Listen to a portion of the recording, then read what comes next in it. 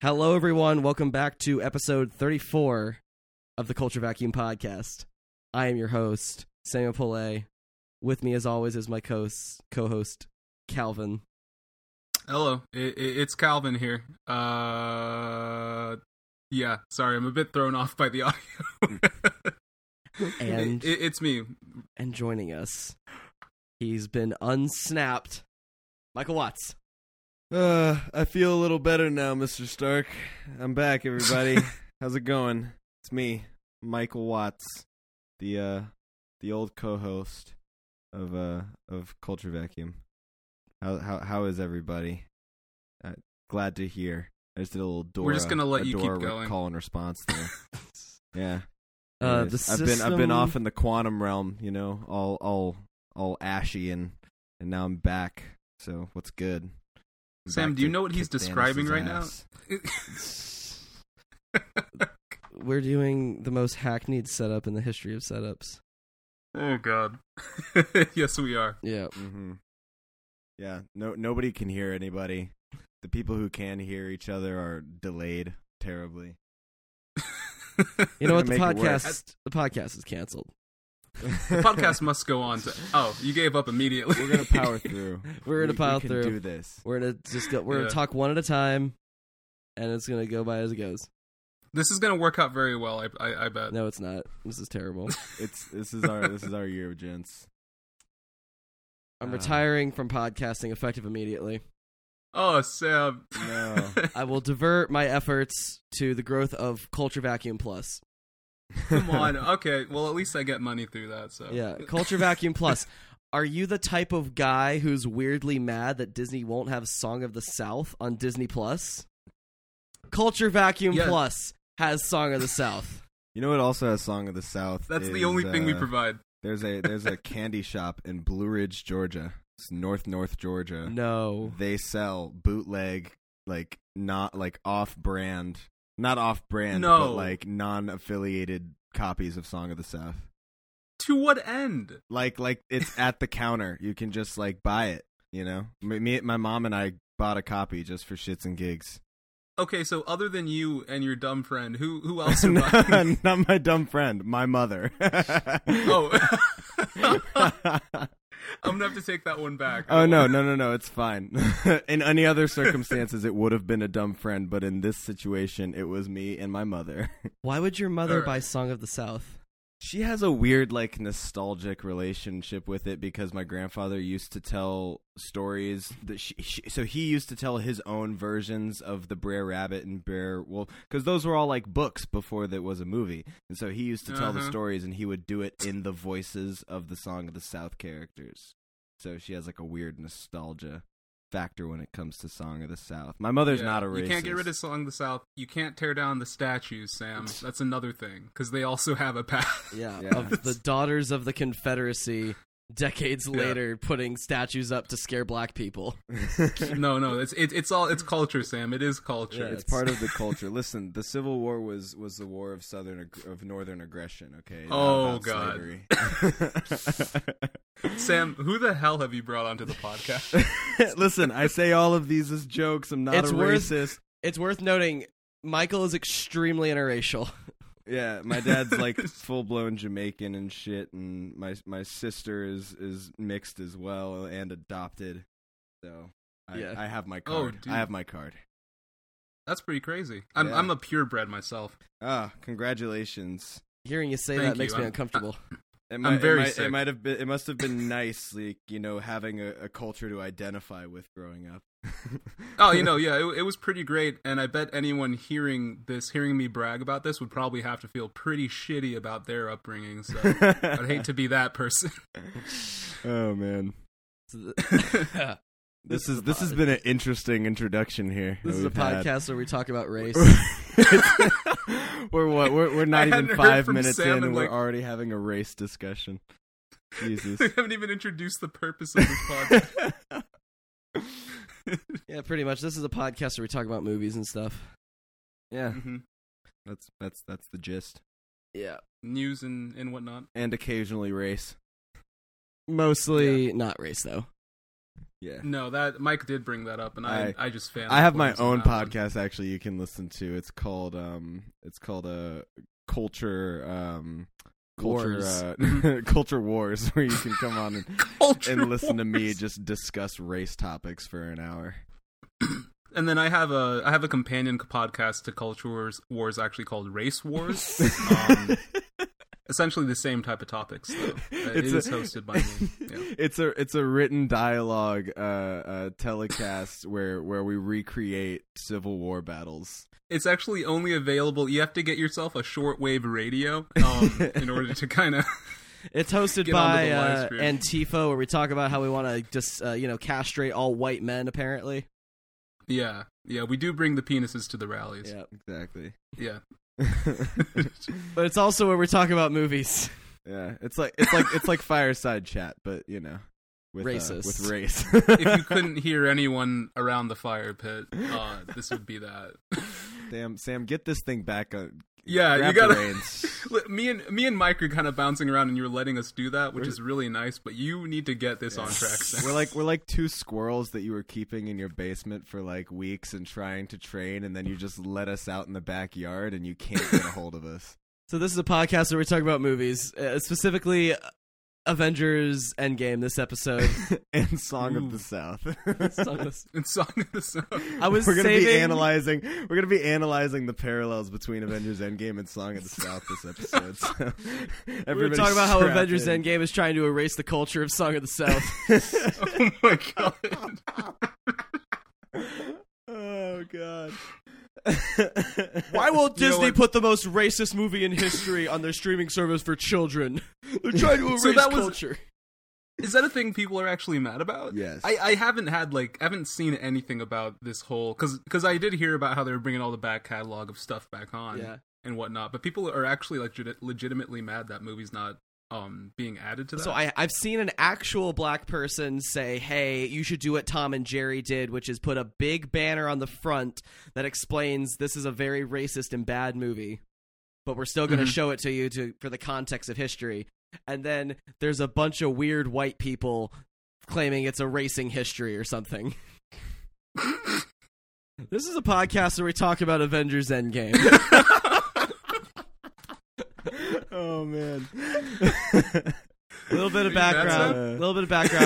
We're gonna jump right into spoilers after we just say if we liked it or not. But a little bit of background on how it's doing so far. It says right now it's Saturday. Going into the weekend, the conservative estimates were like it's probably gonna make around 270, 300 million is the peak, and then Friday happens. The numbers come in, and the trades say 300 million is the conservative estimate. This thing could make as high as 350. Hello, it is Samuel from the future speaking to you now. That was recorded a week ago. The actual opening weekend numbers were $357 million domestic, around $1.2 billion total. It's the fastest movie to $1 billion.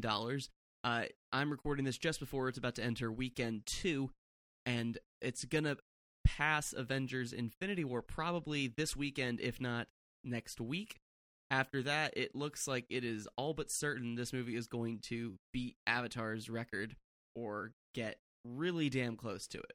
So, yeah, just so much money. Now back to the podcast. Disney. They're going to have so much money. It's just, what are they going to do with it, They should just, honestly, at this point, I would just start filling my bath with it. Like, I don't know where to put this. They should open up a special attraction at Disney World parks where they fill a tank with actual real cash, and you can just swim around in it. For a small fee. It's got to be money made from the Marvel franchise specifically. Just so you that. can kind of bathe in different types of money. Like you can see the money they made from Marvel, right? And then you get the money that they made from their animated princess films, and you can just kind of pick a different one for the day. You get the Pixar pool. Yeah, it's just a new water park at Disney World, but it's just all money instead of water. Yeah. It is worth noting that half of that money will go to Natalie Portman's agent for doing the greatest job of any agent ever. Yeah, she's gonna be the first person who makes over $1 million probably for just being B-roll in a movie, for just her B-roll. Oh my god, that's fantastic. I completely forgot she was a part of this franchise until they went back to Thor 2. Before we get to spoilers, though, we'll go around saying, did we like the movie? I will say yes with some caveats. Okay. Yeah, that seems fair enough. I would also say yes. I probably don't... For me, my one phrase response to this film is it's about as good as it could have been. Yeah. Yeah. Yeah, that's fair. I would say it's entertaining with a couple of hang-ups. It's sort of like an old roller coaster, you know, like it's a classic and it's good, but you know, you've got that rattle in the middle of the roller coaster when you go down where it's like, oh, this is fun, and then but you're like, ow, my back hurts afterwards, you know. So there's a little. What the fuck is a roller coaster? I don't know, man. I'm just saying words, you know. Everything's just words. Sam, where the hell did you find this guy? I'm from a weird land called Atlanta, Georgia. We have a place called Six Flags. I'm from a weird land called Atlantis under the sea. Yeah, my man. I am. I'm my man. I'm Wet Thor.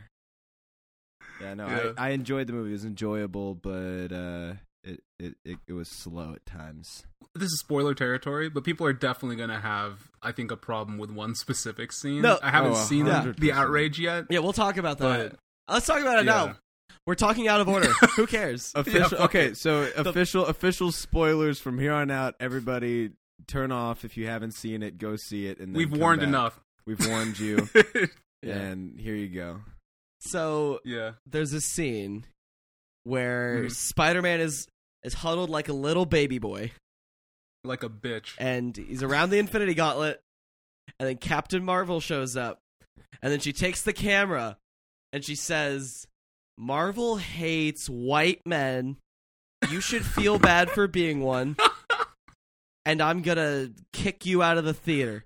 She And grabs then- Peter Parker by the balls, squeezes them tight until they're blue, says, "You're a little spider bitch boy, aren't you?" And he goes, "Yes, ma'am, I am a spider little bitch boy." And then she throws him with the Infinity Gauntlet to safety.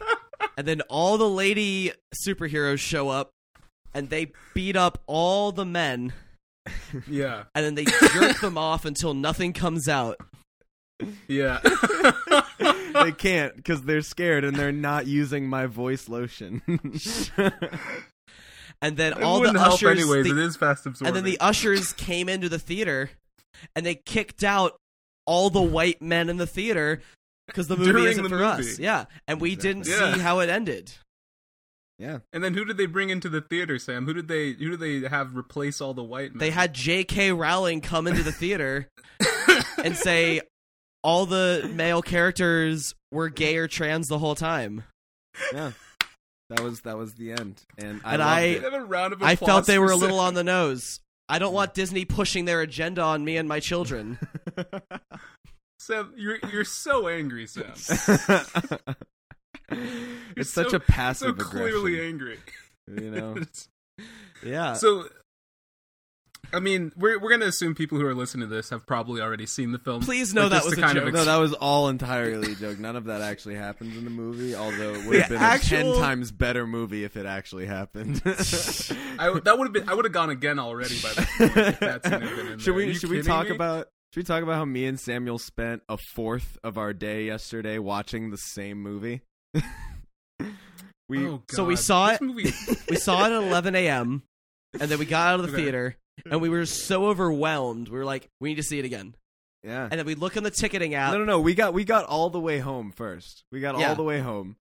and we looked in the ticketing app, God. and 2 seats next to each other had opened up. So we bought those, and we saw it at like 6. Yeah. You lucky bastard. No, we're the problem. We are the problem with middle class America. People flaunting our privilege. Yeah, we spent 6 hours watching the same movie. And 6 I don't hours regret of it. our day. I don't regret it at all. Let me talk. So the first thing I did, this was the first time I've been able to see a movie at a brew house. I know that you guys probably have stuff like that, like the Alamo, or places where you can kind of order food while you're watching the movie. But one thing I didn't take into account is that when you sit down for a 3-hour film and you've already been drinking beer, you're standing up a lot during that movie to go piss. I had to get up like 3 times during the film. Oh, no. I don't think I missed anything big though. Yeah, if you go in that middle bit, you can miss some stuff. You miss some stuff. Yeah, I stayed for the last hour, I think. Yeah, that's the important part. But also, I can't imagine seeing this movie twice. Sam, this movie was 3 hours long. You're telling me you sat in a theater for 6 hours watching this, and the second time you knew what was going to happen. We had two separate theaters. 2 separate theaters we saw this in. Alamo Drafthouse and AMC. God damn. Yep. One with Dolby, one with truffle fries, or no, loaded fries, and the Impossible Burger. You know what? I'm pretty sure in the dictionary, next to the word decadence, is what you've described. You're right. You're right. Essentially. It's our schedule from yesterday planned out, which was Infinity War. Not Infinity. It was Infinity War in the morning, and then we went and got. Did we get burgers? No, we went to Endgame. Then we went and saw Endgame. Then we got burgers. No, we went to Endgame, had a burger. Went to another place, got more burgers. Jesus. And then the went burgers home. Can't be this important to the story. It is because I'm saying goodbye to meat and I'm having a really hard time with it, Calvin, all right? I didn't need to know this much about your personal life. I need a minute. No, I'm okay. But we went and we had burgers again. Then we got home and then we found the extra tickets and then what did we do in between that and the movie? Can't remember. No. We got the tickets, and then we went to burgers. Then we went to burgers. We went straight from burgers to the movie. Yeah. You guys are obsessed with these burgers, man. Yeah. Both of you. In our defense, they were plant-based burgers. They were plant-based burgers. At least 50% that sounds pretty of them good. Were plant-based. Were they like the Impossible Burger? Yeah. Yes. Nice. The new Impossible Burger really tastes so good. It's incredible. Yeah. Not a sponsor, but definitely tastes really good. And, anyways, so this movie, Avengers Endgame, happens after Avengers Infinity War, and essentially kind of tells the tale of now that the Earth is fucked and half the people have been killed. What's next? We got it. We had Infinity War, and Thanos did the snap that was heard across the entire universe, and 50% of all living creatures were dissipated into dust. And now we get to see what are Earth's mightiest heroes, the Avengers, gonna do now that 50% they're gonna bitch around is gone. Yeah, they're gonna bitch around for a while. They're gonna throw a hissy fit and go and kill Thanos, and then Thor's gonna get fat, fat enough that it's funny, Thor's but not fat enough that I don't. Oh my God, he did that too. You're right. Oh man. Tony Stark is going to get stuck in space for what felt like about 7 minutes, and then he's come back with saved. space aids.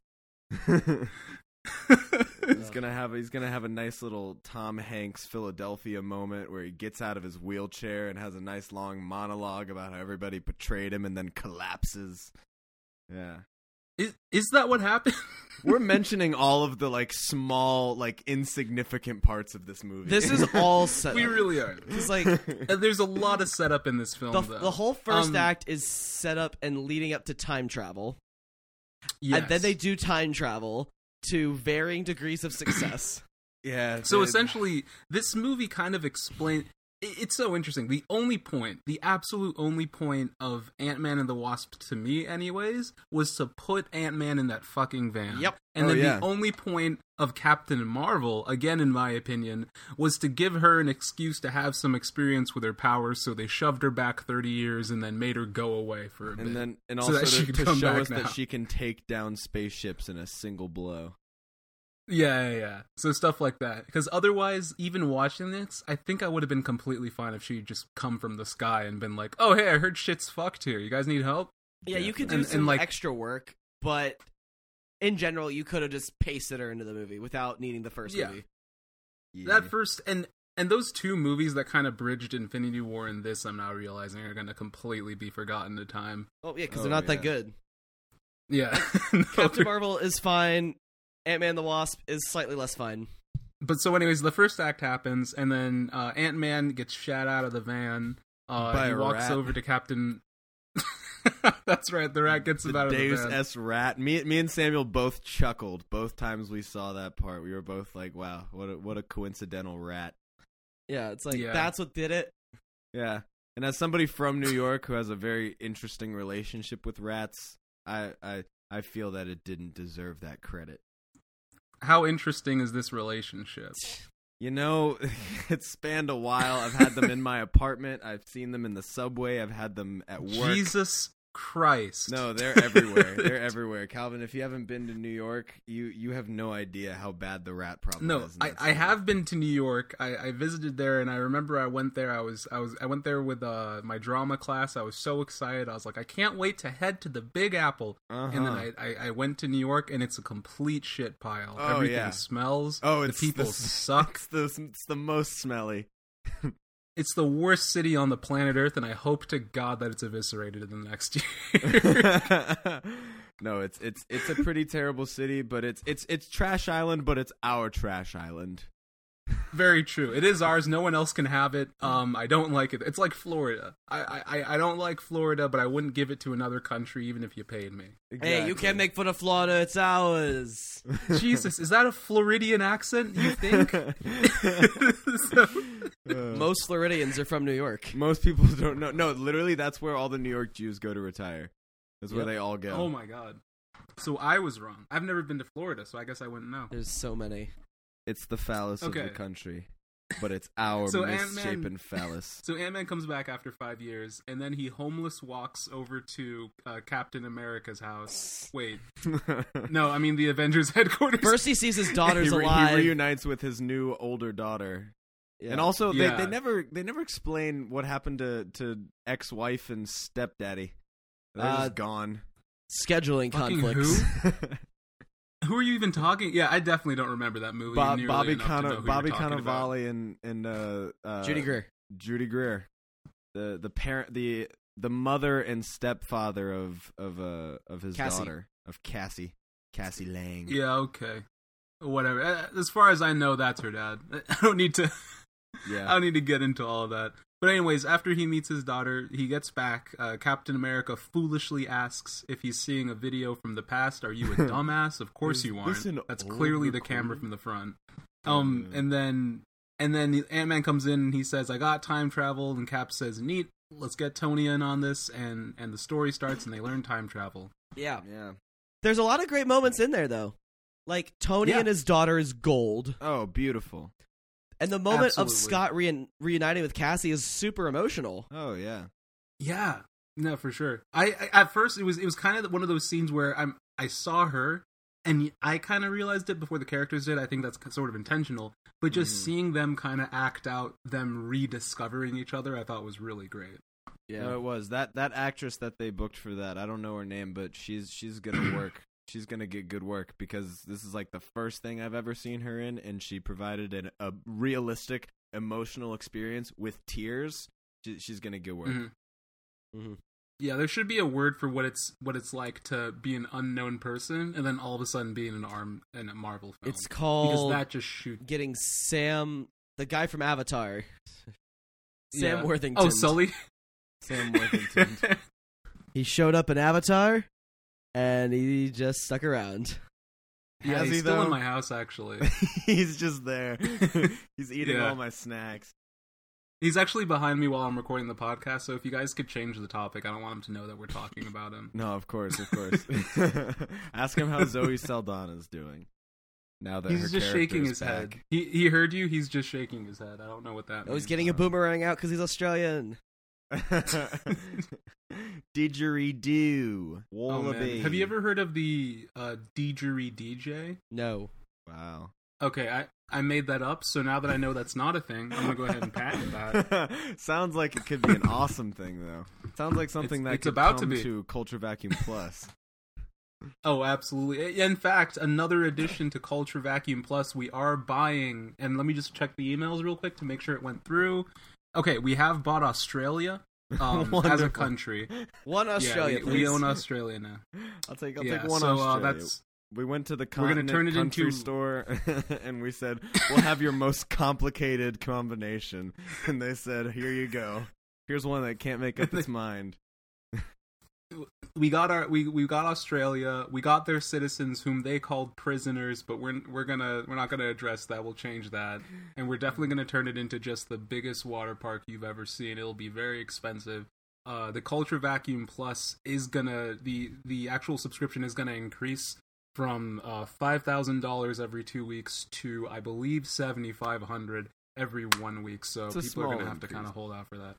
Yeah, it really is in the long run kind of a small increase. Listen, I'll tell you, it's worth it. What other stuff in the first act did you like a lot? I like Professor Hulk a lot. Oh yeah, seeing nice old Professor Hulk, who's also kind of like a fuckboy now. It's just like he's sitting there eating, and he's like not even. He's just like, hey man, bada bing, bada boom. I spent some time in the Gamma Lab, and now here I am. I'm the best of both worlds. Now, hey, you want a picture? That was it exactly.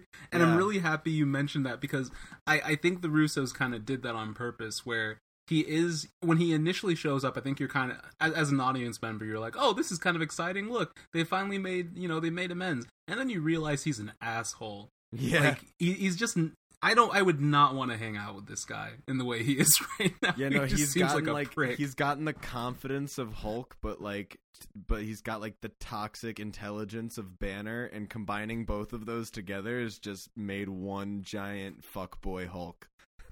Yeah, I think anyone who says about themselves that they're a mixture of brain and bronze is immediately someone I don't need in my life. And he's literally the physical representation of that. Yeah. That's what makes it so annoying, is that like he's got the bulk and the brains to back it up too. Yeah. And he made no, that was Tony Stark. Tony Stark made time travel. He just kind of set it up, hung out. Yeah. He made an anti-aging machine. That's what he made. Holy shit, they didn't even touch that. The second that Ant-Man came back as like a slightly younger person, I was like, the extent that this could go. Yeah. The medical advances. Can you imagine? We live in a world now where we are immortal. We live in a society. But of course, I mean, this and this kind of gets into them just having such a Marvel, like, I guess, funness about everything. You don't think about anything too clearly. Like, Ant-Man shat out of a van by time, who cares? They're able to make people young and then old, who cares? You're kind of just able to brush these off because of the universe that they've curated for this long, where you're just able to enjoy everything you see. Yeah. And that's, I mean, the one thing that probably shouldn't be overlooked by what has been done here is just the crazy... This project should have never worked. Yeah. Something like this doesn't make any sense in the long run. So I have to applaud Imagine them if Zack Snyder wrote and directed this movie. Oh, yeah. Jesus Christ. It's not that hard. This movie does look like the finished product of what Justice League was going to be. No, it's insane. Like movies like Justice League and like X-Men, freaking Days of Future Past, like they couldn't handle like 8+ superhero characters. This movie handled like over 20, probably 64 speaking roles. 64 speaking roles. Wow! Like what the fuck? Jesus! Between both movies. Yes. And I never really got the extent of it until there's this point in the film where I mean, we're in spoiler mode. The people are brought back. I mean, we all knew it was going to happen. Yeah, people were brought back. There's a new Spider-Man movie and a new Black Panther movie. Of course they got brought back. Yes. Yeah. So there's this one point where a portal opens and then Black Panther and Shuri kind of walk. We need to talk about the second act before we get there. Oh, yeah. I know. I want to talk about it too. It's so good. But we need to talk about the second act. Hour. That third hour is so beautiful. Because, like, I think this movie's so good the way it ends. But it could have been 30 minutes shorter. Oh, man, the second act. Absolutely. The second act just trudges along like that robot in Pacific Rim when he's got the bomb attached to his back and he's just, like, dragging his foot. You're like, oh, my God, this is taking so long. Just get to the fucking point. Just get into the center of the ocean, which is a portal to another dimension where aliens are coming through that we need to build Jaegers for to defeat them because Idris Elba said we need to cancel the apocalypse. Exactly. It felt exactly like that. The apocalypse got canceled because of old tweets. The apocalypse got me too'd. But yeah, so the second act kind of culminates with this heist, like time heist, they call it, which I think is a really cute title. where essentially it's just a love letter to all the previous, a lot of the previous moments. And Thor 2. Films. Yeah, I love how they were like, who do we want to honor here? The greats. We have the Avengers, the thing that really started it all. And what other movie do we want to honor and put on the pedestal? Guardians. Thor 2. And Thor 2. and Thor 2. Thor: The Dark World. Yeah. The one thing that I'm really about. mad about, I cannot believe they didn't do this, and I thought they would. They didn't bring back Chris Hemsworth's bleach blonde hair. It's not in this one. So that was a little sad. They just gave him white people dreads. Yeah. Yeah. You guys clearly don't care that his bleach blonde hair was back. We'll move on. They bleached his eyebrows for the first Thor. Oh, he did. gosh. And the Avengers. Yeah, so, like, yeah. There's a lot in the second act I like, and a lot that they need. Like, Mm-hmm. Black Widow and the Hawkeye fight to suicide scene, so good. Yeah, incredible. Absolutely. A great way to end off that relationship and that union, because they started together, they end together, like, it's perfect. Also, the scenes with the New York scenes were fine. I liked seeing the little heist moments of getting the briefcase and yada yada yada and all that stuff. The nice moment with Captain America in the elevator, but the fan service of Cap fighting himself was just completely.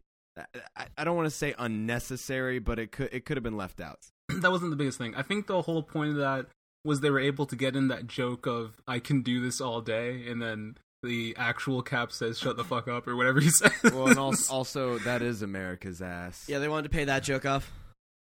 Yeah, which I could have. They could have done that with he gets out of the elevator and he's walking, and then he sees himself and he hides behind a corner and he just walks right by and he goes, and then he says, "That is America's ass."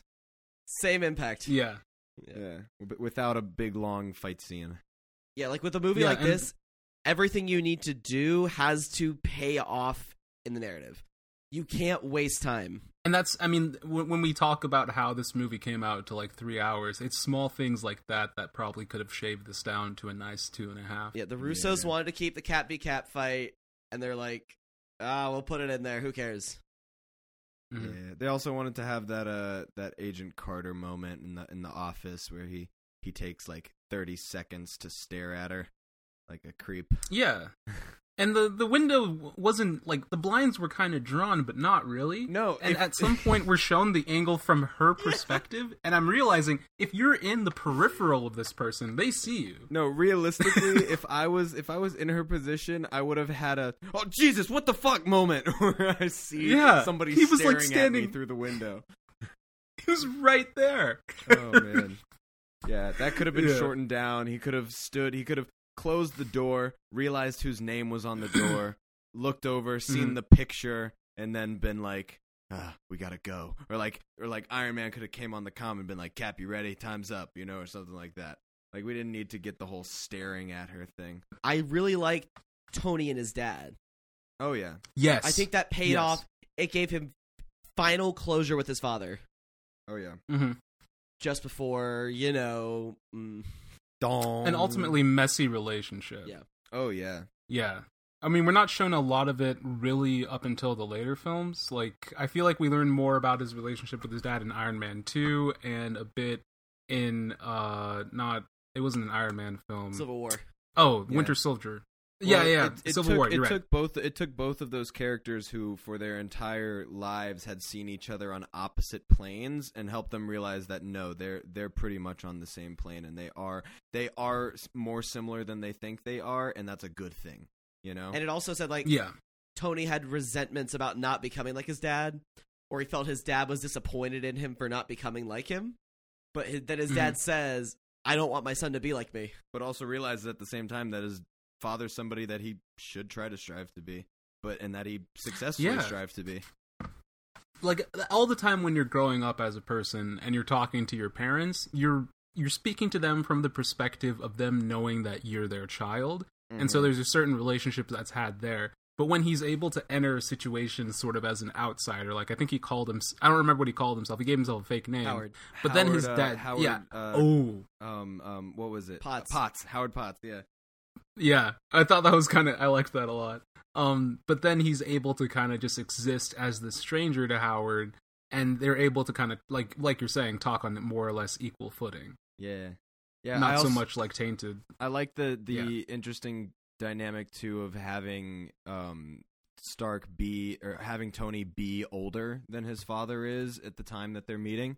You know, because it's almost like he was talking to his father at a point in his life where he was in the same place where Tony was, like, maybe, like, 5 years ago, or around the same time as, like, this whole thing was getting started, so it gave a nice little interesting dynamic of, like, oh, at this point, like, Tony is a more fully formed, like, functioning adult than his father is, and that was nice. And speaking of age, they've really, at this point, nailed that technology. I couldn't tell in a single person's face that I was looking at someone who had been kind of aged up or down. Yeah, there was one, and it was Hank Pym. But that one was obvious. They really aged him down. They aged him down a lot. Yeah, they turned him. It's like the difference between Shazam and Billy Batson with the Hank Pym age transition. Oh man. So let's talk about the thing I really didn't like, other than, like, generally the second act felt really heavy. Yep. I was really disappointed that Thor never bulked up again. It was just distracting. How would that have even worked, Sam? I don't know. But I know why they did it. Because full strength Thor with Stormbreaker one-shotted Thanos. Thanos didn't even stand a chance, all 5 stones. So you can't have a full strength Thor in that final battle. Because then it's done. Do you think that's why they made Thor fat? Yeah, because they had to weaken him. And they told him he's literally not strong enough for the Infinity Gauntlet. Oh, yeah, they did have that talk early. I don't know. Yeah, I could see that. I just feel like they could have, I don't know. It was distracting. Like, for the whole movie, I was just like, every time he came on the screen, I was just like, Jesus fucking Christ, he's so fat. Yeah. And then there were laughs in the theater and all that. But that's also kind of, I mean, at this point, that's Marvel, though. This was the most Marvel movie I've ever seen. So in our theater, Thor, he gets Mjolnir and Stormbreaker, and he armors up. And he still has a gut. And in our theater, in that super serious moment where they're walking up to face Thanos, all 3 of them, people were laughing because they could see Thor's gut. Sam, I just have to believe it's a comic books thing, man. These are supposed to be fun. Yeah. At the end of the day, we can't be taking these too seriously. I know, but I still... It is a man wielding a hammer that can cast lightning around, so... it's all a bit ridiculous. He's got a good point. I just... for me, it was distracting and unnecessary, and they could have figured it out and fixed it, I feel like. But I don't know. Yeah. I don't know. I don't know how they would have done that. I'm no expert. I just wish that he would have bulked up at some point. But let's talk about the finale. Yeah, so we're into the third act now. They get all 6 Infinity Stones from the past. 5. All 5. Jesus. Wait, no. How many are there? There's 6. There's 6. Oh, you're right. Yeah, you're right. Don't you make me question my comic book knowledge, Calvin. 3. There's 3 Infinity Stones. Only 3. They gather all 2 Infinity Stones, and they come back to the present. And we forgot the bit with Nebula, and how we run into past Thanos. Yeah. So in the second act, and I really like that, they establish basically it's like Dragon Ball rules. By going back in time in order to prevent paradoxes, time fractures into multiple realities. Yeah, we learned that from a nice little discussion with Hulk and Ancient One. and the Ancient One during the Battle of New York. Complete with a PowerPoint presentation too. Yeah, she gives them a nice little magic PowerPoint presentation, and explains sort of how time works in this Marvel Cinematic Universe, which is essentially if you take a time stone out of a universe. If you change anything, really. if you make any change to the universe that is significant, such as taking a stone out or causing some sort of significant change to happen, a break off timeline will happen. And while the stones are being used to fix the timeline in the future, if they're not returned, it can have long-term consequences for the other timeline. Moving on back to the Nebula thing, though, is so while while Nebula and War Machine are waiting for Quill to get the Power Stone, we find out that at that same time, Thanos figures out that they're there, that they're Yes. trying to undo what happened, and he gets his Nebula to take Nebula's place and travel back to time to get him through. So a Thanos shows up. It's not necessarily our Thanos. It's a Thanos from a fractured reality. yes, Who is I think at the end of the day, it doesn't really matter, though. like in the narrative, it's like it's a Thanos from a fractured reality who's come to conquer ours. Yeah. So that's how we set up the finale. They get the gauntlet thanks to Black Widow's sacrifice. Mhm. They unsnap everyone, but they don't quite know if it worked or not. Taka gets a call from his wife though, and then Thanos shows up and we blows see them we up. see some birds outside too, and that way, Yeah. Ant-Man knows from the birds that everything worked out. Yeah, what was that? See what you didn't know, Calvin, was before the snap. Everybody knew there were 3 birds out in the courtyard, and when the snap Are you an happened, asshole? there was only 1 bird. Mike, are you an actual jackass? Sometimes, occasionally, I'm a This is- jackass, but ironically, When this happened in the theater, I kept kind of... It was one of those things where I wasn't sure if maybe I should turn to the person next to me and maybe see if they understood what exactly they were seeing. Because Paul Rudd was staring at those birds like it was like a dove in a coal mine or something. Yeah. But who cares? I mean, what were birds fly in? They come from other places. I don't know. I could talk for hours. Yeah. So Thanos attacks them, blows them up, Yep. and it sets off what might be the greatest action sequence ever. Like Yeah. CG. Definitely the Yeah. longest. Like the Mission Impossible, Mad Max, practically executed action sequences. You always admire those, but for the sheer spectacle Yes. and narrative Mhm. payoff. I said this to Michael walking out. In one frame, they paid off 10 years of storytelling. It was They absolutely did. the biggest, most epic, large scale battle, like CG battle scene that I think I've ever seen in my life. And the lead up to that was also awesome. Oh yeah, the 3-on-1 battle of the big 3, Thor, Iron Man, Captain America fighting Thanos was incredible. We got an amazing moment where Captain America finally picks up Mjolnir, wields Mjolnir, and just kicks the shit out of Thanos with Mjolnir and the shield, just throwing both of them back at like one after the other at him. It's incredible. It's not like he doesn't pick it up, look at it, like feel its weight, kind of swing it around, test it. No, he calls that shit from like a mile away. No, it's great. The way Like, that they calls it film to it him. is phenomenal, because you have you have this moment, so that they sort of break it up by each of them getting like their own little crack at Thanos, right? So it starts off with, I think, like Iron Man gets charged by Thor with the lightning, and he shoots at him, and then they have a little fight, him and Iron Man, and then Iron Man gets like thrown over and he gets knocked out, and Friday's like, "Wake up, sir!" And then there's like a moment with Thor where he's fighting him, and like Thor gets in a really compromising position. It was a really interesting callback to how chest. so he has a Thanos grabs Stormbreaker and starts to push Stormbreaker into Thor's chest, which if you saw Infinity War, you'll know that's how Thor tries to or attempts to kill Thanos at the end of Infinity War.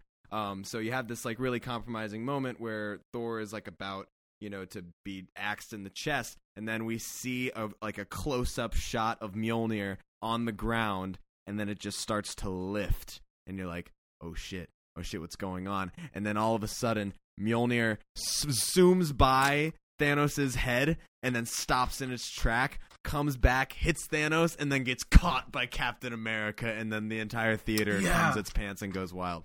That was fantastic. That was a payoff amazing. from Avengers Age of Ultron. Yeah. Oh, 100%, 100%. That was a payoff to anybody who just like has been waiting for that moment, because it happens in the comics.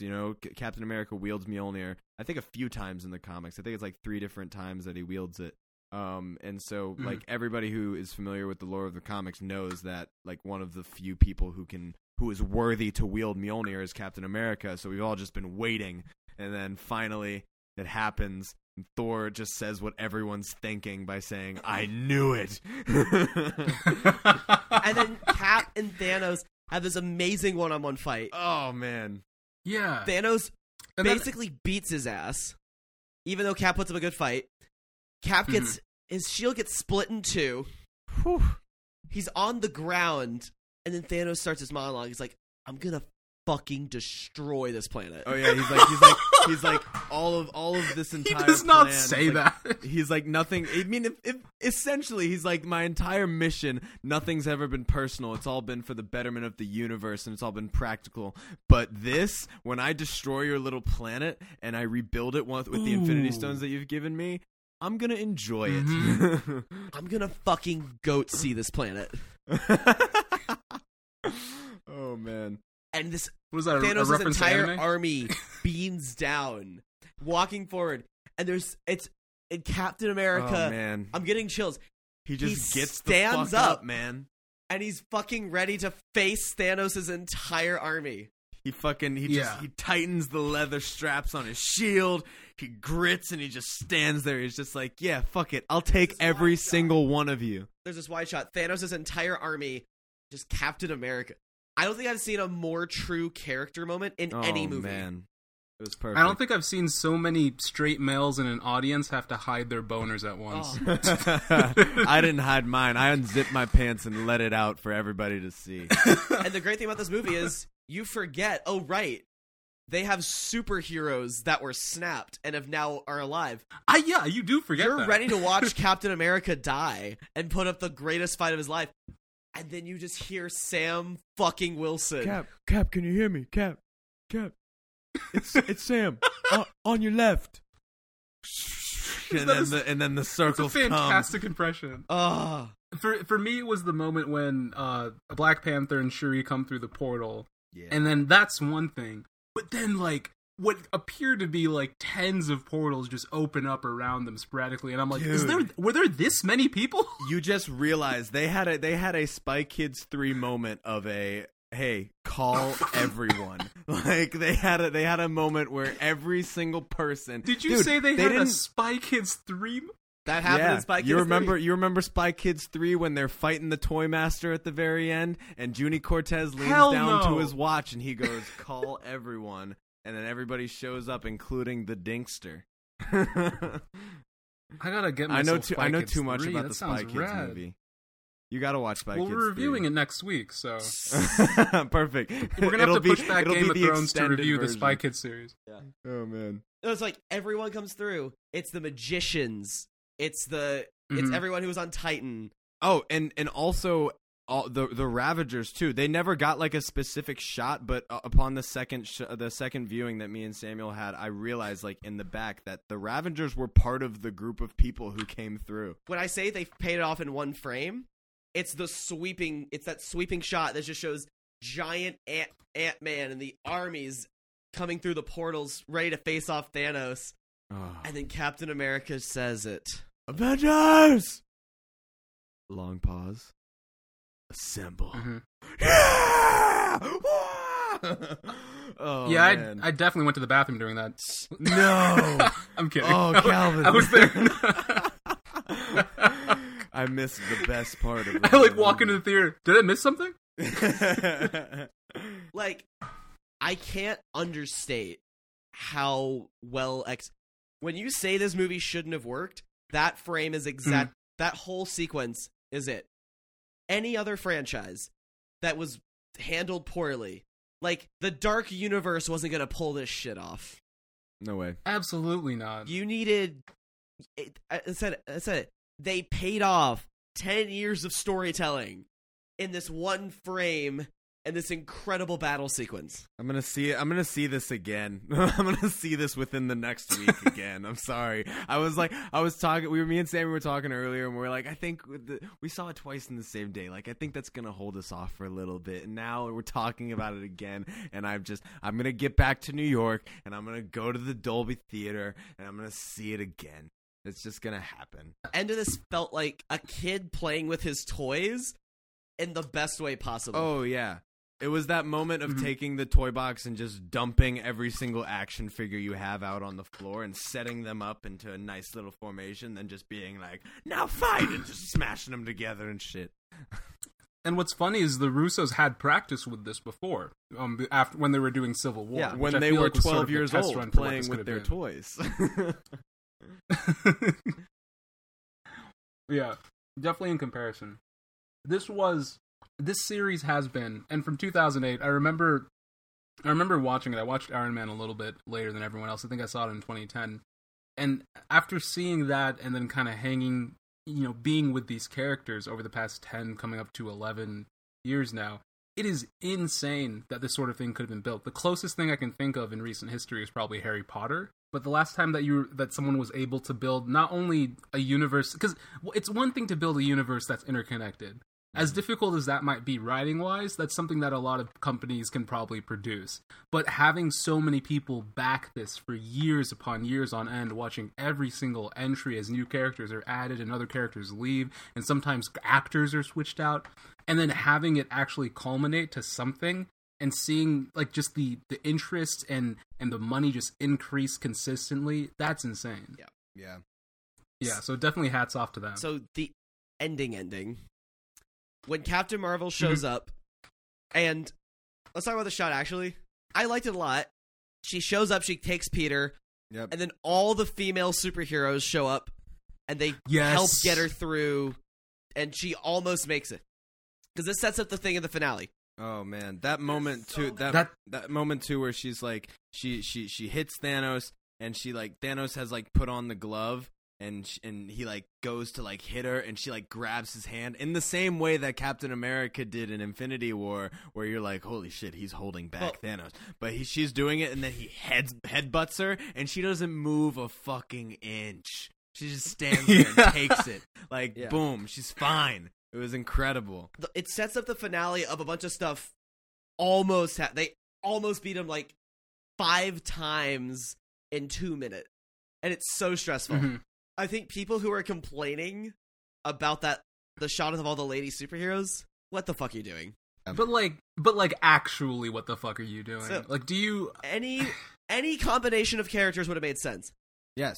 If Falcon, Ant-Man, Rhodey, Winter Soldier, and Thor showed up to get it, that would have made just as much sense. Yeah. As all, and no one would have said, why is it all men? Yeah. If it was a combination of men and women, it would have made sense. So why does it not make sense when it's all women? Well, it does make sense if it's all women, because there's a thing that exists called A-Force, which is literally all the female members of the Avengers working together, and this just proved that we deserve an A-Force movie. Yeah. And even taking that out, all of those characters have proven themselves effective fighters. It makes total sense to help to assemble them to be the team that gets the gauntlet through. And Sam, unlike it being a scene that would have been easily forgotten, like if it had been 4 and a handful of other guys and then maybe Black Widow, I think anyone really would have focused on it. But when I was talking to my girlfriend last night, she also got to see the movie on her own.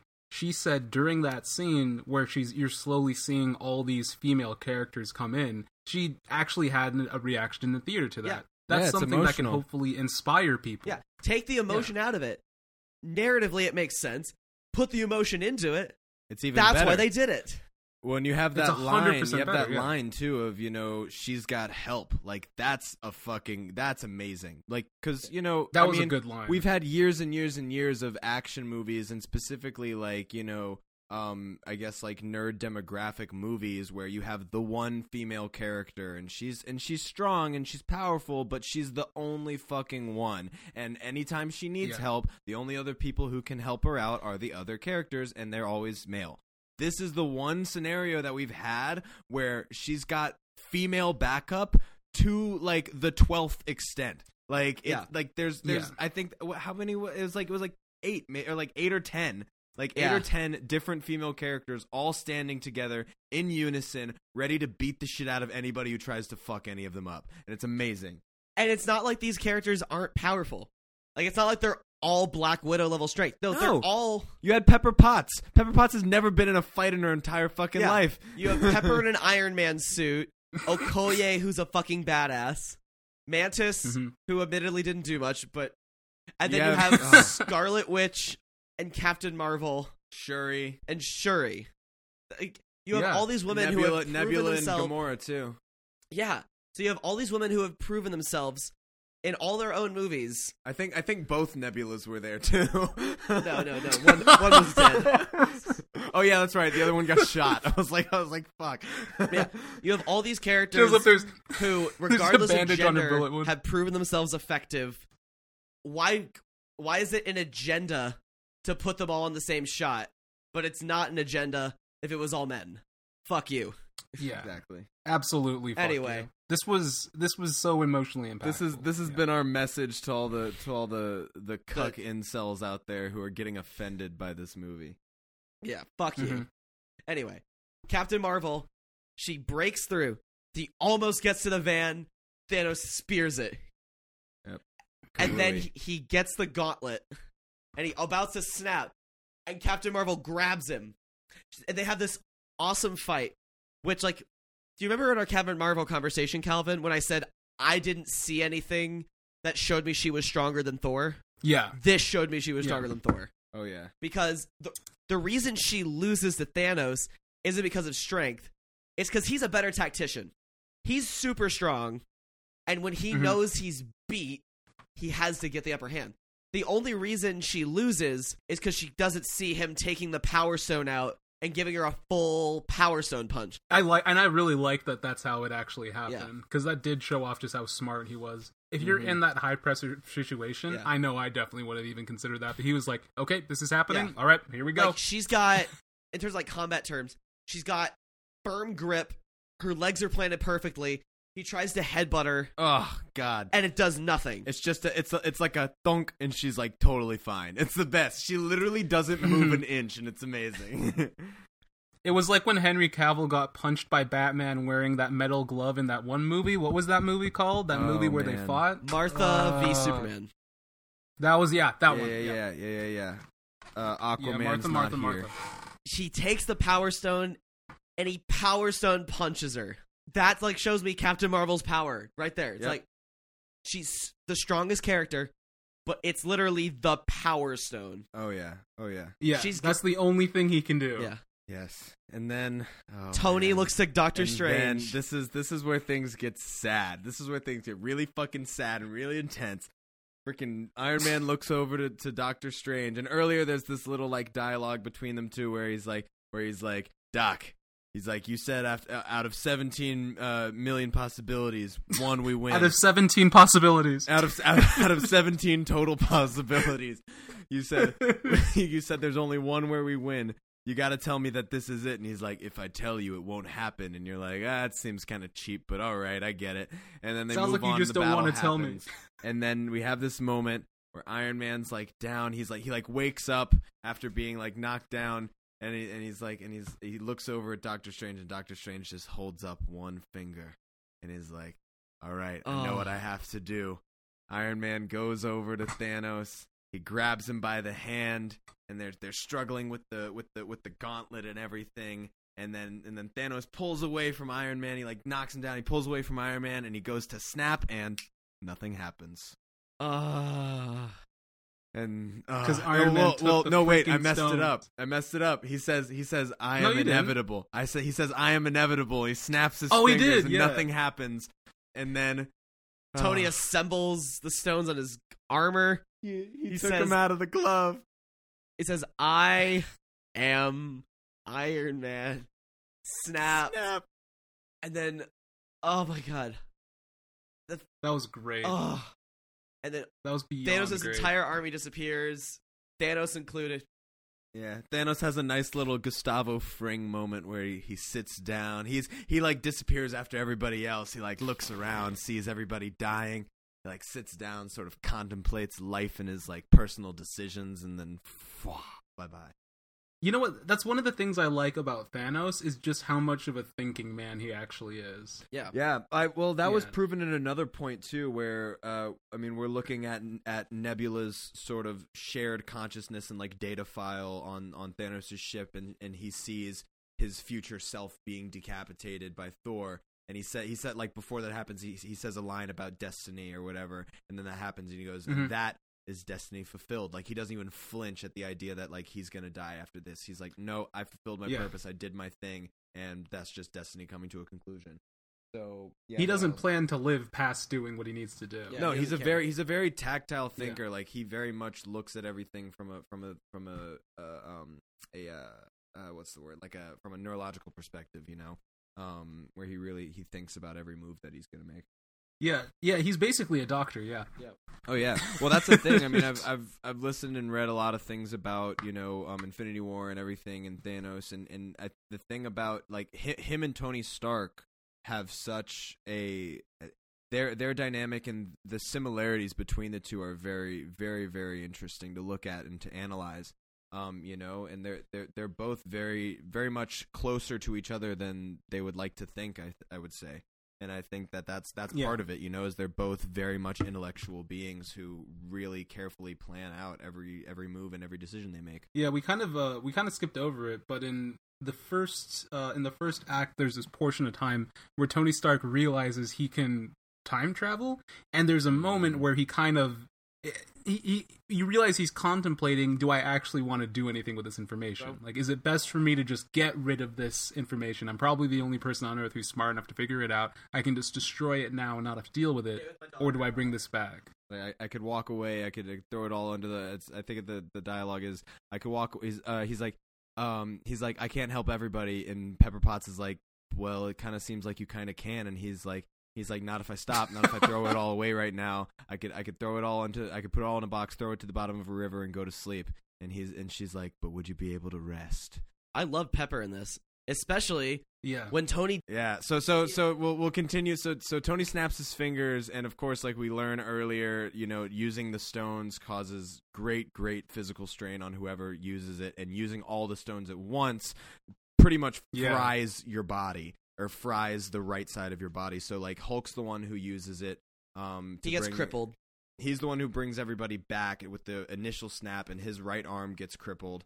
And Thanos, we see it earlier in the movie with Thanos' like whole left side of his body is charred because he uses him. And so now Tony has done the snap, and he's dying. He's dying. And the three most important characters show him. It's his best friend, his adopted son, or a surrogate son, and Pepper. Rhodey says nothing, and it's perfect. Spider-Man is just in pieces. And then, it's so gorgeous. Pepper shows up, and she's there for him. She's not like the wife who's like, she's not bawling. She's just like, we're gonna be okay. She's just the most supportive. I'm tearing up right now. Jesus Christ. Yeah. It's like, we're gonna be Pepper okay. was fantastic. And I think this is her best performance. It is, yeah. Yeah. I think it's also like the best use of her character. Yeah. I feel like in a lot of the previous films, they've wanted her to be an intellectual, sort of, not like Tony, but like a smart person, but they've never wanted her to kind of break the mold of also being the love interest, I feel like, until this movie. When she all of a sudden became like her own They got her back to Iron Man 1 levels. Yeah. Yeah, and I mean, she really, in that moment, it was really interesting because it was almost a flipping of sorts. I mean, this entire time, you know, their relationship has been, oh, Iron Man, like, I need to protect the world, I need to protect you, like, I need to, and in this movie earlier, I need to protect what I have and what we've built together, and, you know, and that in other words is, you know, I need to make sure that everything is going to be okay, I need to make sure you're going to be okay, and then you have this flipping of scenarios where, you know, she's the one who at the end has to tell him, look, everything that you've done, like, that you've built up to this moment, we're going to be fine, like, you did it, you, like, because of you, I'm getting chills, I'm about to tear up. Like, because of you, like, everything is going to be okay. Like, you finally, your goal and your purpose that you gave yourself has come to fruition. It was his own destiny being fulfilled. You know? Yeah. And then she says you can rest. Yeah. Mm-hmm. Yeah, and that was really nice. It was so perfect. They do the funeral of Tony Stark. Oh God, They put the original like a arc fucking reactor baby. on the wreath. Oh my God. Proof that Tony Stark has a heart. Dude, I had to stop myself from audibly bawling. Oh yeah, theater. both. I was too. I like didn't want to look over at you because I knew if we made eye contact, there's no way we could have held it back. But I was like, I'm sitting there, I'm just watching, and I'm just like biting my knuckles. I'm just like, don't cry like a baby, don't cry like a baby. Meanwhile, like tears are streaming down my face. Oh man. And they show everyone who's like he's had an impact on, including the kid from Iron Man 3. Yeah, everyone's like, who is that kid? Who's that kid? It was during the theater. I remember because they're kind of doing the zoom in between all the groups. Who are like, oh, there's Black Panther's gang. Yeah. Okay, and then here's Thor or whoever, and then here. Wait, who is that? Is that just a boy? Oh wait, we've passed him already. Yeah. Who was that? No, go back. Yeah. I also like how Nick Fury was like in the bathroom for Iron Man's eulogy. Do you think that's what happened? He walked out. He comes out. He's like drying his hands. Like, oh shit! And they finish it up. Jon Favreau, who started all of this, oh man, with Tony's daughter, said, "What do you want?" And she says, "I'm crying. I don't care." Cheeseburgers. He said, "Your dad loved cheeseburgers." Cheeseburgers. I want cheeseburgers. Oh God, Jesus Christ! Oh my God. You can have as many cheeseburgers as you want. I'm gonna get you as many cheeseburgers as you want. I'm like, oh, it's adorable. Cheeseburger. Oh, well, because you remember the first thing that he says when he gets rescued from the cave to Happy. He's like, I want a press conference and a fucking American cheeseburger. Ah, it's amazing. Yeah, so great. This movie was such a love letter to these characters. It was. Like, it was the perfect send off. They pay off at basically everyone. Thor, who arguably like they started a new arc for him. Like he was he had a full arc in Infinity War and he failed. Now in this movie they sort of got him on the right track, but he's not fully redeemed. He's got to go to space rehab. Yeah, and now he's with the Guardians. And I'm looking forward to that. Yeah, James Gunn gets to play with the Guardians and Thor. Yeah, it's gonna. And be this exciting. is exactly what I was kind of hoping that the Marvel films would eventually get into. Is that we don't just have Iron Man the movie or Thor the movie, but we have more of these guys. Like, Thor and the Guardians Galaxy, and they're together here, and then maybe Ant-Man, and then Falcon and Winter Soldier. Who knows? And then Spider-Man shows up. Who cares? Like you can throw in as many people as you want or as little. Yeah. They send Thor off. Peter's looking for the new Gamora now, and then we see Rhodey and Bucky and Cap because Cap's got it. So that's the other thing is that. No, it's Sam, Bucky, Cap. Sam, Bucky, and Cap. And Cap's got to return Mjolnir and the Infinity Stones back to their spots where they got taken from time, so that their timelines don't completely go to shit. Even though some of them are already fucked up. Like me and Samuel were talking about this. There's like the new Loki show is just gonna be Loki after he escapes with the Tesseract. Like that's a whole nother universe now where Loki escapes from custody with the Tesseract after the events of Avengers. Yeah, and he's still evil. He hasn't been. They haven't helped him like become a good guy. He's still an asshole. So exactly. I don't know what he's gonna do. Is he gonna go to that timeline's Thanos and say, "Hey, what's up?" Wait, that time. Oh, okay, yeah, this gets into it. Yeah, right. We can talk. Yeah. It's like, but when Cap goes back in time, Bucky knows. You can see something. Bucky's not surprised at all. Sam is. Yeah. And then they see old man Cap looking over the lake. And then he has this... That was great. He has this beautiful conversation with Sam. Gives Sam the shield. I thought I'd get me a little bit of that life Tony was always telling me to get. Ended on Steve and... What's her name? Peggy. Peggy. Jesus Christ. Oh yeah. Well, we missed the big part of that conversation, which is Sam essentially Cap essentially hands the shield down to Sam. I feel it's such a better payoff in the comics because in the comic, Cap he loses the super soldier serum and he ages in an instant, and then he gives it to Sam. It felt like such a better payoff because Cap he got to live a full life. He spent decades with the shield, and he knows. This is meant for you. Yeah, the thing with Cap has always been, I mean, when a person's born and they live the beginnings of their lives in one environment and one time, and all of a sudden they're just like pulled from that and placed somewhere else, he essentially had to jumpstart his life, which is one of the most unfair things you could do to someone so honorable and so good like that. So being able to see him save people do the right thing, always get back up. You know, he says, I can do this all day. He's always has a good attitude, and then he finally gets what he deserves, which is a second chance at life. I thought that was really incredible. Yeah. Even if I didn't exactly get how he got to that bench, whatever. It's fine. Part of me was like, wait, wouldn't he be at a bench in a different universe? And then another part of me was like, I think you're thinking too much about this. It's probably not that important. They did it. It was a little strange because they like activate the machine, and I think Banner says he overshot his timestamp or something, which like what the hell does that mean? Knows what that means, you know? But like, I guess it means that he came back, but just like a little bit later than he was supposed to. But then also, like, why didn't we see him? Shouldn't he have still had to come back through the same device? Like, I think the timestamp is he decides to go back. The timestamp is literally the second in time he's picked, and he just doesn't do it. I don't know. Whatever. Writing. It's just not important. I think when you're someone like the Russos and you're able to build this movie just in general, I am of the belief that you deserve one of these bullshits. You deserve to send Captain America into a different universe and then just put him on a bench because you've worked for it. Exactly. You get to have it. And honestly, like, props to the screenwriters. Oh yeah. I do have one question. I wonder if we're in the question portion. There's tons of stuff that I could probably talk about with this movie, and I'm sure even in the coming weeks and as I see it again, I'm going to come up with even more things to talk about. But the one thing I thought was kind of interesting, when we head back to Peter Parker's school, he meets his best friend. We were talking about this earlier, I think. Okay, you know, and then I realized, oh wait, in Far From Home, he also hangs out with all his friends that we remember from the last movie.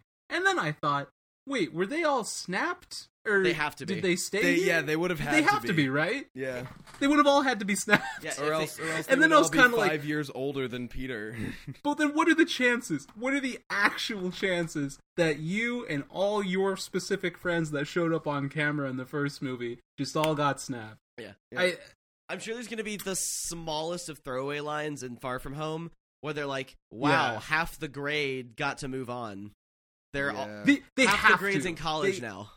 But also, this is one of those things where I wonder, it kind of gets into that whole debacle when the first Homecoming movie came out, and then they had that scene from the Avengers, and then a screen popped up saying 8 years later or something, and then that actually caused issues with the whole Marvel timeline. I don't know how interconnected these directors are in terms of how they make their films that they would even be aware of that. That was a Sony issue, because Sony got final cut of that movie, and they were like, oh, we need a time jump, whatever. The official timeline sets Homecoming in 2016. Or, 2016, 2017-ish. But, I mean, I'm just using that as an example to say, I'm not sure if they're going to come in with a throwaway line or not. Because at this point, the movie's also been filmed. Who was aware of what? Were the people making Far From Home fully, absolutely aware of every single scene in, you know, Endgame? Maybe they were. I'll say for sure, instead of, like, there might be a joke where they say, wow, half the grade is in college now. It'd be really interesting if, like, one person from, like, one of the earlier movies is, like, older than all of the rest. Like there's, like, a scene where, with, like, Flash Gordon, and he's, like, older than all the rest of them or something. And he's, like, he just looks like this crazy, attractive, like, CW character. No, Flash is in Far From Home. Yeah, I know. That's what I was gonna say. Is like I'm pretty sure we see him in the trailer, so it wouldn't be him. But I don't know. Yeah, from the trailers we see him. We see Peter's best friend. We see MJ, who people are still mad about, and a handful of others. You see the blonde girl. Yeah, I think that's it. But yeah, and then his teacher.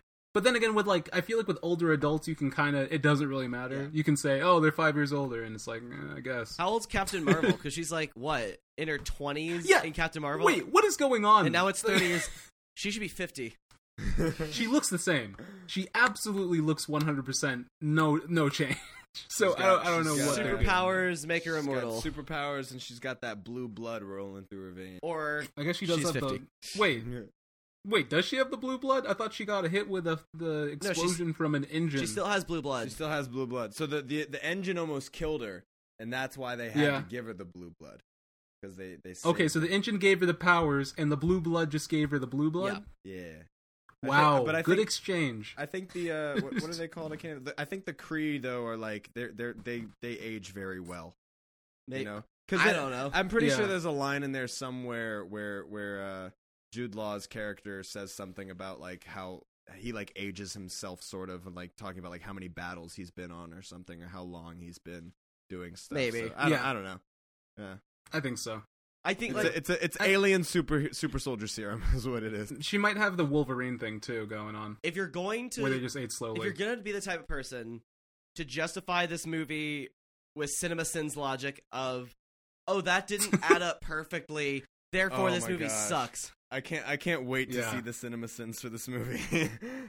All that matters is they paid off the characters well, and that they got the desired reaction. That you don't feel like you're wanting more at the end. And it didn't feel forced I think at the... And yes, the middle bit is very slow. The beginning is kind of slow. They could have cut 30 minutes out of this movie. Yeah. But the end product left me so satisfied and sad, but in a good way, that I don't care. I think at the end of the day, I mean, we're probably going to go around, we're going to give our numbers. Some of us will say 8, someone will say 9, whatever we give. I almost feel like you don't even need to really consider that. What we really need to like ask ourselves here is what you're saying. Did they meet the goal they set out to do, which was to complete this crazy long like saga that they've been telling for the past 10 years? And I think they absolutely did. 100%. Ant-Man punched a space whale in this movie, and we didn't even mention it. I completely forgot about that. That was so cool. Yeah, oh man, awesome. and like I'm sure as much as we talked about this, and this has come out to be a lot longer than these typically are, there has got to be a lot that we're just not even thinking of. It's such an awesome movie. Like in my own ranking, it's my number 7. What? 7 out of... I have it. My list is very similar to Samuel's. Mine's at number 6. Samuel has Homecoming above it right now. I put it above Homecoming. Homecoming is really good. I think for me, I don't even know if I necessarily... I guess I don't really rank movies that way, per se. Yeah. But I'd say this definitely fits into the better one. This isn't one of the forgettable Marvel films. Yeah, there's a lot of those. This isn't one of those. Yeah. That's a universe for you. That's it. That's MCU, man. Phase 1, 2, and 3. I think, like... Done. We can talk about the future, but I think... Yeah. I think it'll be better when we have more facts on hand. They're not going to announce anything until after Spider-Man. Yeah. We'll do another podcast about the future. Do a follow-up. When we have news. But I think they've wrapped up that first phase almost perfectly. And they've set up some really interesting stuff for phase 2. I'm kind of irritated about, and Michael sort of allayed these fears, but the new Captain America is on TV only, on a paywalled streaming service. The new Captain America. Oh, Sam. We knew this was coming. Yeah. Now, Michael's... we knew this was coming. What Michael said, and I believe him, is basically like, they want to give him and Bucky something to do, and they'll bring them back in the movies. I don't think they're gonna cut Captain America from future potential movies at all. Like, I don't think that's gonna be what's gonna happen. I think all they need is they need something that's gonna solidify and show us, like, Cap had his own reasons and his own justifications on why Sam deserved the shield. But we're not in Cap's brain. We're not Cap. We, as viewers and as audience members, haven't really seen much that proves Sam is worthy to hold the shield. So I think what that show is going to be the new Captain America with old Captain America's best friend sort of proving and justifying Cap's decision and justifying Sam, proving his worth that he is worthy to hold the shield.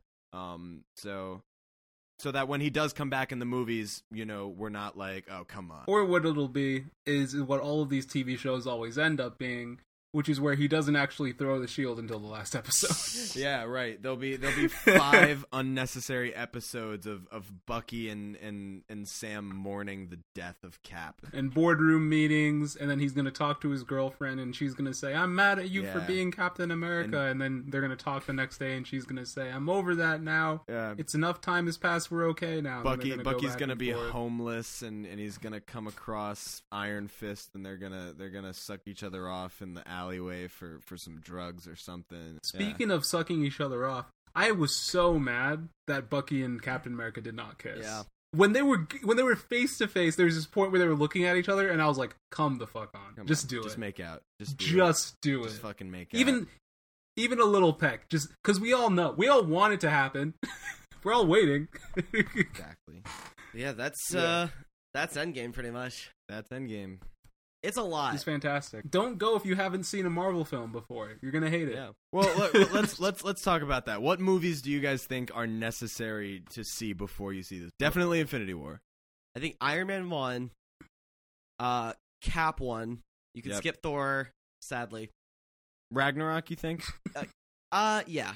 I'd say you need to get the dynamic of Thor and Hulk, I think. And also, get an idea of where Thor is, you know. Yeah, so going in order, Iron Man 1 and Cap 1, then Avengers, obviously. Mm-hmm. And then Winter Soldier. I think you need the whole Captain America trilogy. Yeah. I think you might, just because that's good, honestly, too. Yeah.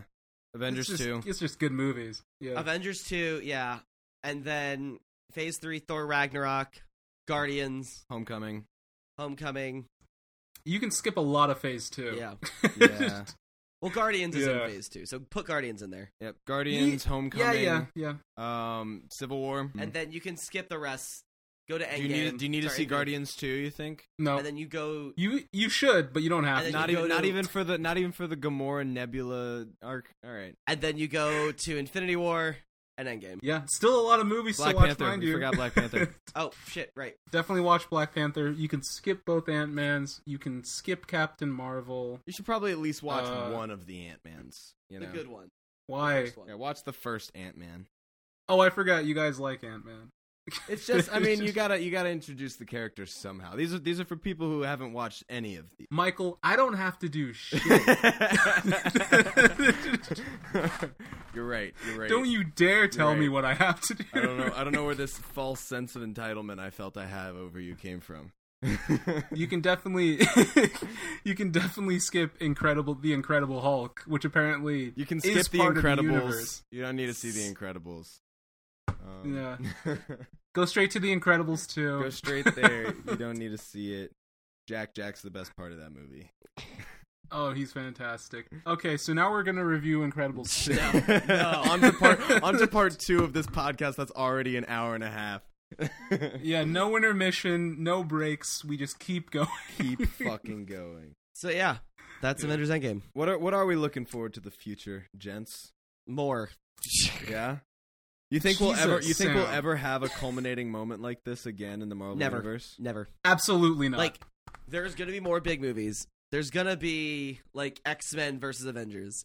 10 years down the line, whatever. I want Phase 4 to feel small. Yeah, I think at the end of the day, because we split them into these phases like 1, 2, and 3, but when you really think about it, these have all just been one long story. Yeah. More or less. And I don't think you're going to be able to do something this massive again. Can we call them sagas? You know, we have Phase 1, 2, and 3, and that makes up Saga 1. Now we're in Saga 2.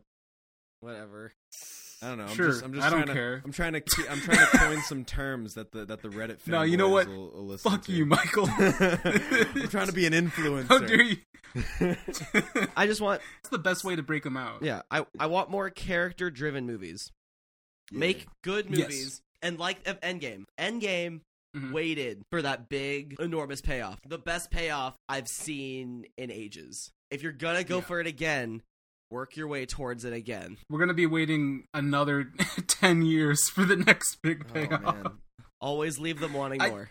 You think I would honestly we'll have say kids by then probably. We'll bring them on for X-Men versus Avengers. It'll be us three and then our kids. Yeah, they can review the podcast.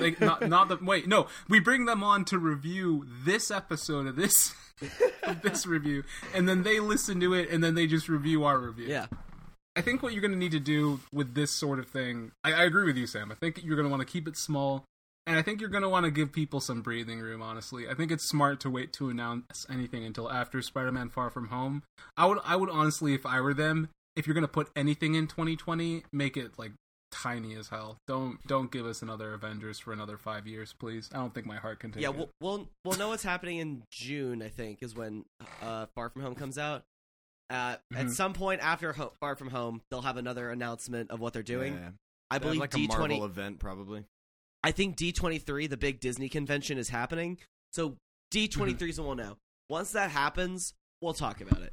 But right now, yeah, I just want to soak in Endgame. Yeah, I want to see this movie again. Really? You saw it for what? You spent 6 hours yesterday. I've hyped myself back up. You know, it's like heroin. You know, it's like the more you talk about it, the more you want it after. What makes you think I have experience with heroin? I don't know. I've seen Train Spotting. That's all the experience that I have with heroin. So I've read a couple of Russell Brand's books.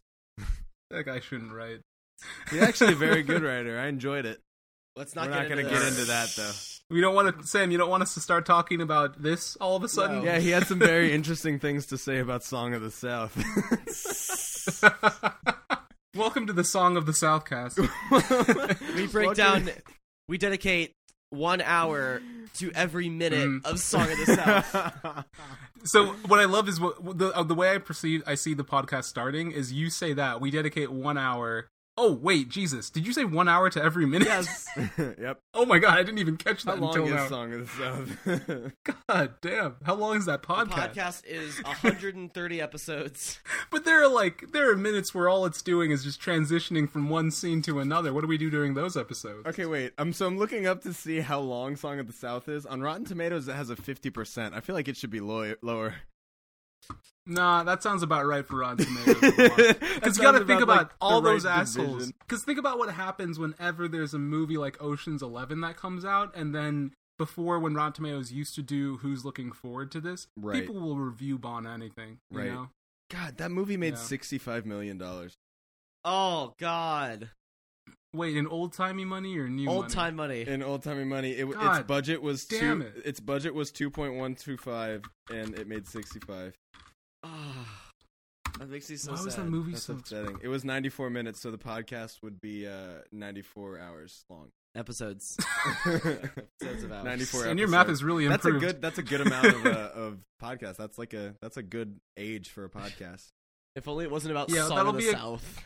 That would be a really funny, like, satirical podcast. So that's going to be a companion piece to the Race Wars podcast. It'll be on Culture Vacuum Plus. Yeah. So we are planning that for Culture Vacuum Plus. Race Wars is going to get their own Song of the South. Swan Song. Oh my gosh, we're gonna have this beautiful animation that play. It is a video podcast. Executive produced by Richard Spencer and Sebastian Gorka. Yeah, and then the actual screenplay itself was produced by Dick Wolf. So associate producers, the Koch brothers. Yeah, you're gonna recognize a lot of names. Hosted by Tucker Carlson. There's a lot of powerful people behind this podcast. It's gonna be a big. Well, on that anticlimactic note, that was the podcast. We do this for free, but you want to chip in. We have a Patreon. We have a little tip jar. Links are in the description of this episode. You can find us on any podcast app except Luminary. Because fuck Luminary. Fuck Luminary. Wow, strong opinions about Luminary. We hate Luminary here at Culture Vacuum. We hope they die. Right. They stole our Song of the South podcast idea from us. They took it from us, and now it's an exclusive on Luminary, so go shit on them. That's fine. I'm screenshotting their tweets as we speak, so we're going to get them. Don't worry. Until then, I've been Samuel. I've been Calvin. I've been Michael. Thanks for having me back, guys. Mike, it's been great having you. Thanks for stopping by. Nice talking to you. Nice meeting you, Calvin. That's the podcast. That's Bye-bye. Everybody. Bye.